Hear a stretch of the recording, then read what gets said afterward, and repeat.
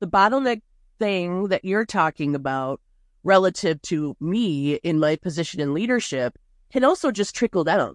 So, what I've noticed is that when I let go and empower the people on my leadership team, oftentimes they then become the bottleneck.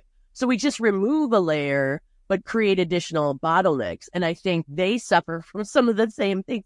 It's an instinctive human thing. If I'm involved, I can guarantee it will be delivered in the way that I expect it to be delivered. But if I am not involved, everything can go south. And so I do think that is an illness of leadership.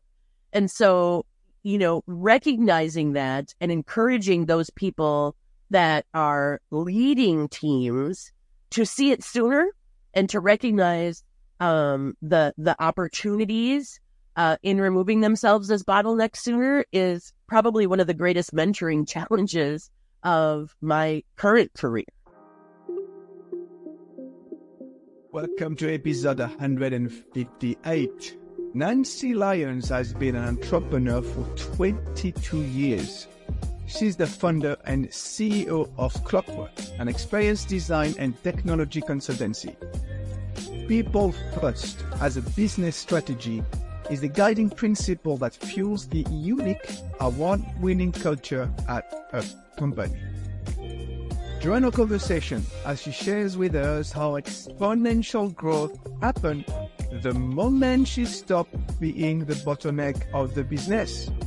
She describes how she managed that setback of letting go, details the significant milestones as an effective leader in inspiring her teams to success, and provides valuable tips for entrepreneurs.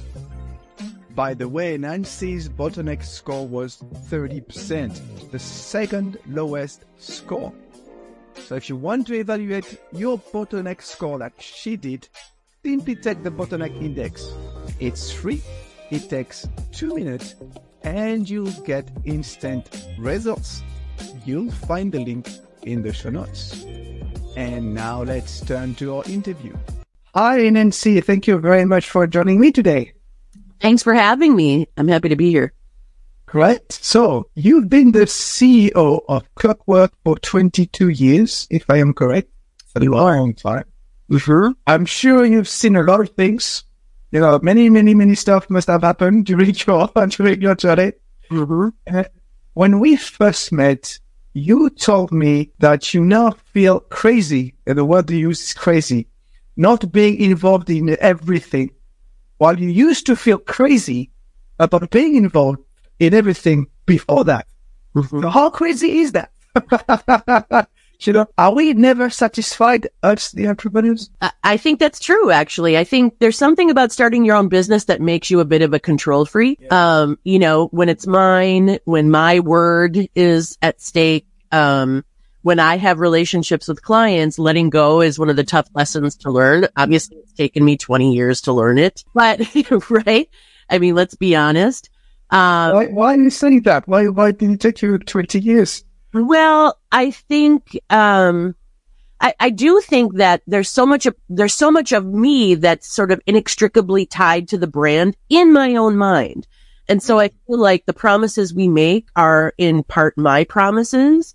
And as a result, I think while I've always had a high level of trust for the people that I work with, I think it's really hard to take a back seat to the delivery aspects of the work. In fact, in other words, not make myself an integral part of everything we do. And for a long time, I think I fought my instinct relative to that. And so I do feel a little weird. And I also think I want to believe it might be a woman thing too. I think women feel a lot of pressure to be able to point to what they produced in order to get validation for their contribution. And the higher up on the leadership chain you get, but also the more you let go and empower the people around you, the less you have to point to. And I think that sort of instinctively is just counter to what I've learned in my career. And yet, the more I let go, the better we do. So, isn't it amazing? That is crazy though. Yeah, it is. It is. The more you let go, the better you do. So, hence, not being the bottleneck works. It's absolutely true. It's absolutely true. So obviously you learn to deal with bottlenecks. So you just talk about one big one, which is, that ability to let go. But what have been some of the other, major bottlenecks you've faced along the way, and how did you manage to overcome them? Sure. I think, it's interesting because the bottleneck thing that you're talking about relative to me in my position in leadership can also just trickle down. So, what I've noticed is that when I let go and empower the people on my leadership team, oftentimes they then become the bottleneck. So we just remove a layer, but create additional bottlenecks. And I think they suffer from some of the same things. It's an instinctive human thing. If I'm involved, I can guarantee it will be delivered in the way that I expect it to be delivered. But if I am not involved, everything can go south. And so I do think that is an illness of leadership. And so, recognizing that and encouraging those people that are leading teams to see it sooner and to recognize, the opportunities, in removing themselves as bottlenecks sooner is probably one of the greatest mentoring challenges of my current career. I think, letting go of it only to bestow that sort of burden on another person doesn't make any sense. You're not, in fact, removing the bottleneck. And so for me, that's an ongoing challenge. So you have to teach them. Yeah. And I don't think, I've got some great people on my leadership team. And so I don't think it's so much teaching as believing. I have to encourage them to believe what we know about the systems we put in place to manage our process for delivery. Any other challenges you've faced that you can share, or maybe examples? Sure. Over the years, scaling has always been an issue. And I think, we try to make very data-driven decisions, but that wasn't always the case. I think this also is an entrepreneurial challenge in that when an entrepreneur feels overwhelmed, we often make decisions based on our overwhelm versus actual data. So I think over the years, we've managed scaling in different ways. We've certainly hired up because we feel busy, but I think externalizing that conversation. In other words, it's not about my impression of how busy these teams are. It's about our impression of the truth based on the data. That has helped create more productive conversations and more strategic opportunities for scaling. In fact, we are, interestingly enough, we're doing more revenue than ever right now. 2023 was our best year ever. At almost half the staff we had at our largest size. So I think that is absolutely about data. It's also about sort of the emotional bodies and maturity of the workforce. In other words, when people feel busy, that feeling impacts their emotions, and emotional decision making can often take over, and that doesn't serve us. And so I think it's important to set expectations based on data around when we pull certain triggers, and share that so that is a shared understanding throughout the organization, so that there's no question about what does it actually look like when you are actually busy, and what can you count on this organization to do to support you when all of these criteria are met. I think that's a big one for us because we've certainly made really bad decisions in the past about hiring. So what sort of data, if you can share, obviously? Sure. It's really about, are we hitting our targets? It's about capacity planning and realization for the teams. It's about pipeline. So it's a combination of those things. What have we got coming? Where are we at in terms of these people hitting their targets, and in terms of hours and delivery? And where are we at with, revenue target? So it's an alignment of those three things. So you said, this is the first year. Well, this is a big revenue year. This is the biggest revenue in the existence of Clockwork after 22 years. So never never desperate. Right. Yeah. And with less people. So obviously it's a huge milestone. What other milestones can you identify along your journey? No, of course, Sure. 22 years. Yeah. Well, I think quite a few. I think I have certainly matured in my understanding of what makes an effective leadership team. Yeah. I would say that's a big milestone. We have a president and a COO right now. And, I had to think long and hard about what that looked like for us and what the expectations were of those roles and whether or not they were redundant and whether or not it made sense for me to continue to operate as a CEO with a president and a COO. But it's actually been great because where we're going now is in creating, service offerings and SOPs across the whole organization so that we can scale more effectively. And what I believe is we are more mature now than we've ever been. And I can point to the fact that my succession plan is actually in operation. So that's been a big milestone for us. The folks and that's not to say I'm going anywhere anytime soon. In fact, I've been able to, unless I drop dead, which, hey, happens. But I'm not planning. It's not in my control. But I think, it gives me the opportunity to manage up and out, to manage our profile, to continue to raise awareness, to continue to focus on our need to expand that brand awareness across the country and the globe. We serve clients in that capacity, but ensuring that we are known, is a real challenge that I'm enjoying, and it's different from anything I've ever done. So I do think putting my succession plan in motion and enabling them to run the day to day has been a huge milestone for me and for the organization. I think, really developing a shared understanding of accountability throughout the organization. In other words, accountability is a word that organizations bandy about liberally. Mm-hmm. And I don't know that most people agree to what that means and what the expectations are of their individual roles. And when you and I talked the last time, I told you a little bit about our process with the entrepreneurial operating system, which I think is a key driver for us having removed obstacles and bottlenecks.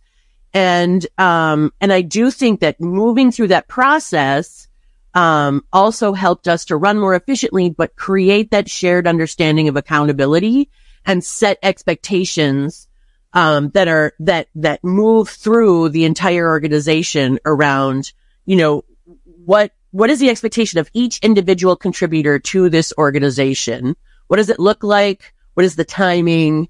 And what happens if you don't deliver? I think providing clarity around those things has been great too, because, for a long time as an entrepreneur, what I felt, and I used to say this to people, and I may have mentioned this to you in our previous conversation, is, we rely a lot on org charts, and org charts are a thing that we can't seem to get away from.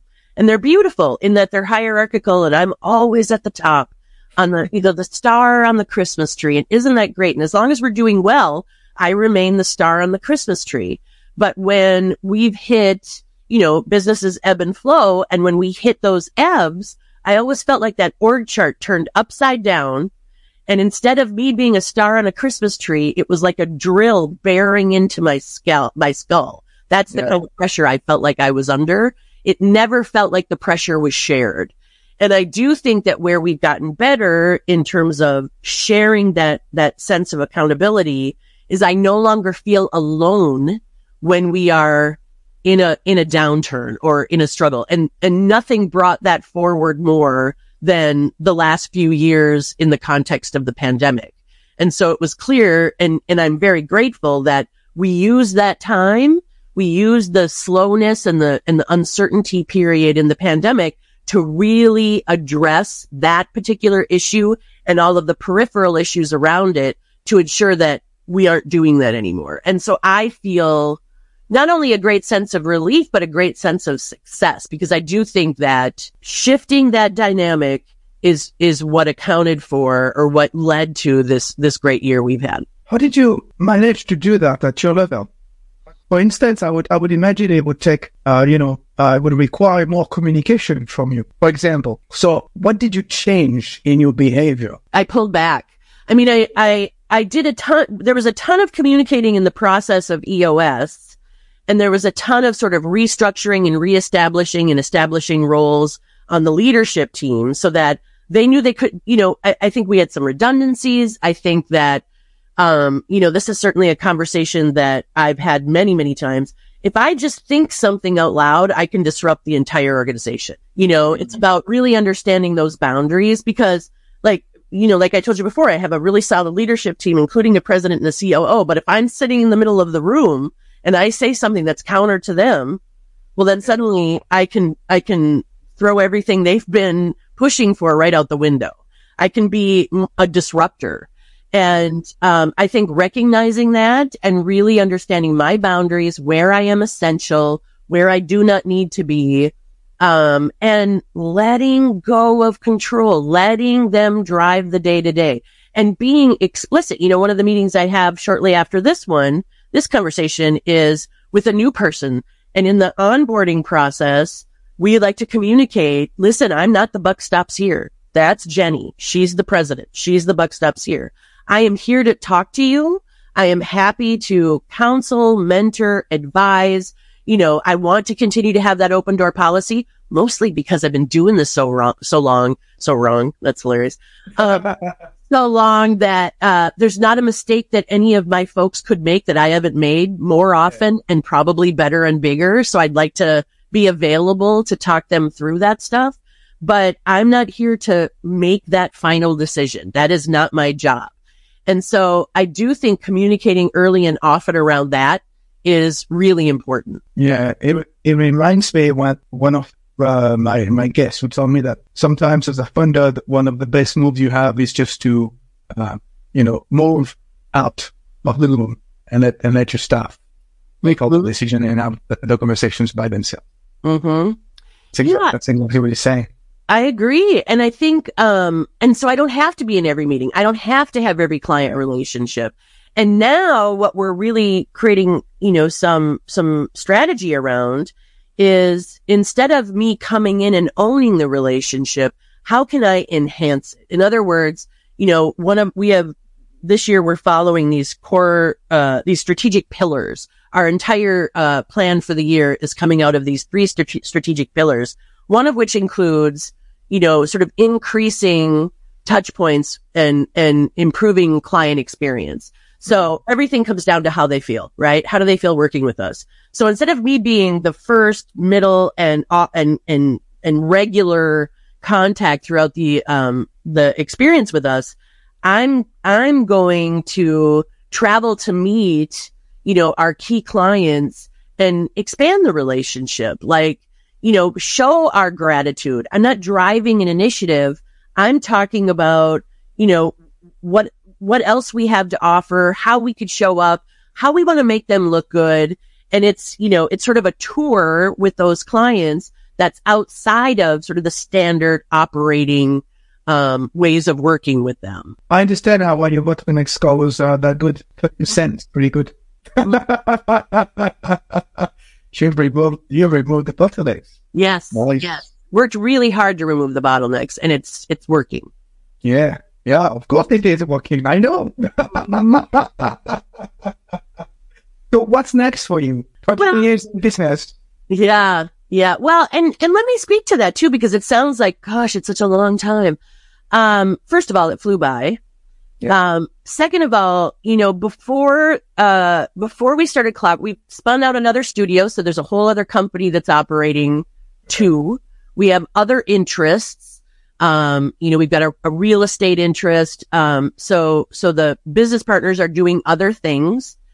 But in addition to that, we have been through an acquisition before and, prior to starting Clockwork, and that experience was unpleasant. And so, while it sounds like, wow, you've been doing this a long time, I think as long as it's successful, there's nothing wrong with that. My career is here, but I also know that the culture we've built is unique. the way our delivery process and mechanisms for success are unique. I mean, certainly we borrow from all sorts of things. We're an agile shop, so I'm not saying we do everything miraculously and as little shiny stones that are different from everybody else. But, we have our own way of working and ensuring that we're keeping our promises. And, I think, as long as we are growing and demonstrating that success, I think there's room for me to continue to guide the organization while continuing to focus on not being a bottleneck. But I also think there's all sorts of other things that I want to do. This year, I'm working on my next book. My last book was published in the middle of the pandemic. Unfortunately, we had no idea when writing it and submitting it for publication that when we launched it, there would be no book tour. The book launch party was on Zoom. And so the next book is, in fact, I've got my first, meeting with my editor next week. So that's in progress. I want to raise my profile on my speaking work because that is super helpful for the business. So I have personal/professional goals that influence how the business shows up, how it's seen and perceived, and that don't require me being in the office every single day, that don't require me being on delivery teams. So my immediate hope for the future is that I finish this book and it has some positive influence, and that I'm able to upgrade speaking, because I find a lot of joy in speaking, because I want to be a motivational speaker when I grow up. And because I think representation matters, right? Like, I think we have this idea in our heads of what a successful entrepreneur must look like and operate like. And it's either like a white guy in a t-shirt and flip flop, or that's a startup world. Exactly. In the startup world. Right. But, look at Mark Zuckerberg, or a billionaire white guy who's gotten so out of touch that they're like Mark Zuckerberg and they're telling the world, we're raising cattle so we can have the best beef ever, instead of talking about how you're changing the world for the better. So I think, or we romanticize it, or it's a very beautiful, moneyed, well-educated woman like Sheryl Sandberg. But the truth is, entrepreneurs come, and there's always this massive success associated with it. It's not, I believe that small businesses, and we know that small businesses are the biggest employers in the U.S., certainly. They have the biggest influence on workforce opportunity. And they are the most dismissed, the most diminished in the global conversation about business. And so for me, I think there's a lot of opportunity, both as a representative of what entrepreneurism could look like. You don't have to fit, a lady mold. Let's be honest, I'm wearing flannel. And you can have good ideas and a solid work ethic and see success. And so, I have a great desire to influence entrepreneurism and leadership in the business community and beyond. So that's what's next for me. And that's with or without Clockwork, honestly. I have no immediate plans for anything relative to Clockwork except to continue to grow and reward those people that are fueling that growth. I'm sure you're going to be an awesome speaker. I've been doing it for a long time. I just need to invest more in it. Yeah. And I will. That's what not being a bottleneck affords me, is the ability to invest in the thing that I love the most. Why did you become an entrepreneur? God knows. Well, I think there's a couple of answers to that question. One is, I think there's a huge faction of the entrepreneurial population that are accidental entrepreneurs. We started doing the work and suddenly, oh my gosh, we have a company. And I think that was a big part of what happened with us. We were early adopters of technology. It was before there were all these formal programs in colleges and universities, and many of my colleagues early on were self-taught. But we understood a landscape that was completely foreign to the business community. So we were able to do it and create, businesses online before that was mainstream. So I think that accidental aspect is a significant piece of it. But I think for me, I continue to do it because I didn't see a place for myself in corporate America. I did not see myself reflected back at me in what women in business looked like. And I still struggle with that. It was largely male, and the women that did exist there operated, in a way that made them less threatening to men and, appealing to men. They operated under these sort of old school ways of thinking and working that just did not work for me. Let me tell you a little story. I was working in a restaurant once years ago. I used to be a food server when I was going through college. And I remember, I was waiting for my friends to get off of their shift. I got off earlier and I was sitting in the little lounge area of this restaurant and bar. And I had a gentleman who happened to be a drag queen when he wasn't, do you love this? Has anybody else talked about drag queens on your podcast? Who happened to be a drag queen when he wasn't waiting tables. And he walked by me and he looked at me and he said, "Girl, are you wearing eyeliner and mascara?" And I said, "Yes, I am." He said, "Don't ever do that again." And when a drag queen tells you makeup doesn't work for you, we should just take that advice, which I did, and never wear it again. So you see, it wasn't just me who understood that I didn't fit the mold that other women subscribed to. And so, I think that I became an entrepreneur to create a space for myself that was safe and gave me opportunity to succeed. It's funny you mentioned, you said you were an accidental entrepreneur. This is something that I have heard before. I do believe there is no accident when you become an entrepreneur. It's like, I think it's a calling. It's like you have it or you don't have it. Mm-hmm. Sometimes it takes a long time to get there. In my case, it took me like 18 years before I decided to jump. Mm-hmm. But it's like a virus. It is. I mean, I think once you realize you can do it, well, here's the other thing that I think is really hard.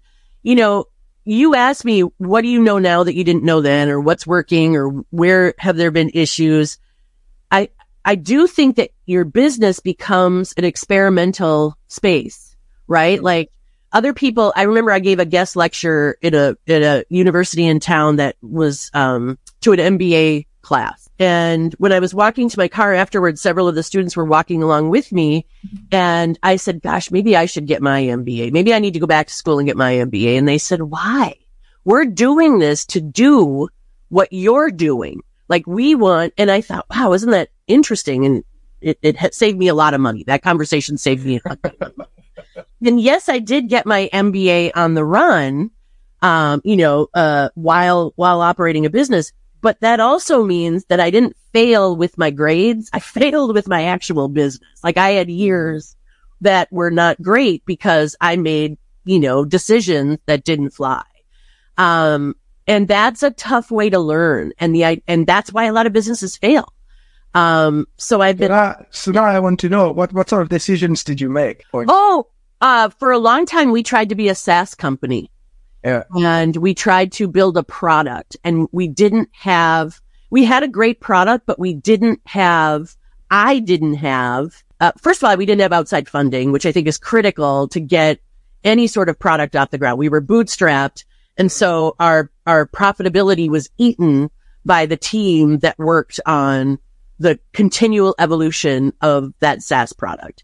And ultimately what I determined is that building and bringing that product to market put us in a really interesting position of understanding not just how to explore the needs of our enterprise clients relative to products in that space, but also how the back end customization aspect of those products work. So the leadership that we could bring to these decisions relative to third party applications was significant. So we could actually let that go and consult around this massive marketplace of commerce and content solutions that were already in existence that we couldn't possibly compete with.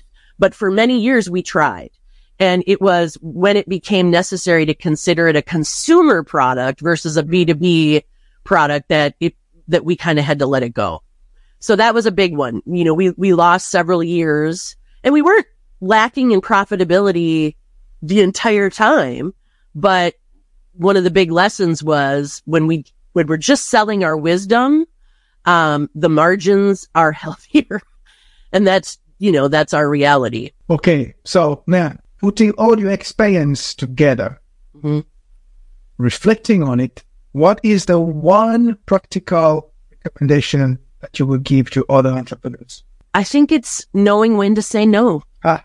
You know, I think it's a tough one. And it looks like a lot of things, right? Like for a long time, because we make software, I had a really hard time, accepting that positioning meant narrowing our focus and continually narrowing our focus. But the more we've narrowed, the more successful we've become. So positioning is one lesson relative, that shows up in the ability to say no, but also recognizing where we shouldn't be showing up, recognizing what opportunities we shouldn't go after, recognizing what humans probably aren't going to make a great contribution to the organization, regardless of the pedigree they seem to show up with. So I think saying no. So it's a good one. I know it's very difficult for lots of people, and I understand. You mentioned hiring 2 times now. So I'm not feeling here some really bad experience. Well, I think our hiring strategy is fantastic. And one of my business partners actually is our chief people officer. And he, and actually I believe he calls himself chief experience, which can be confusing because we usually equate experience to design.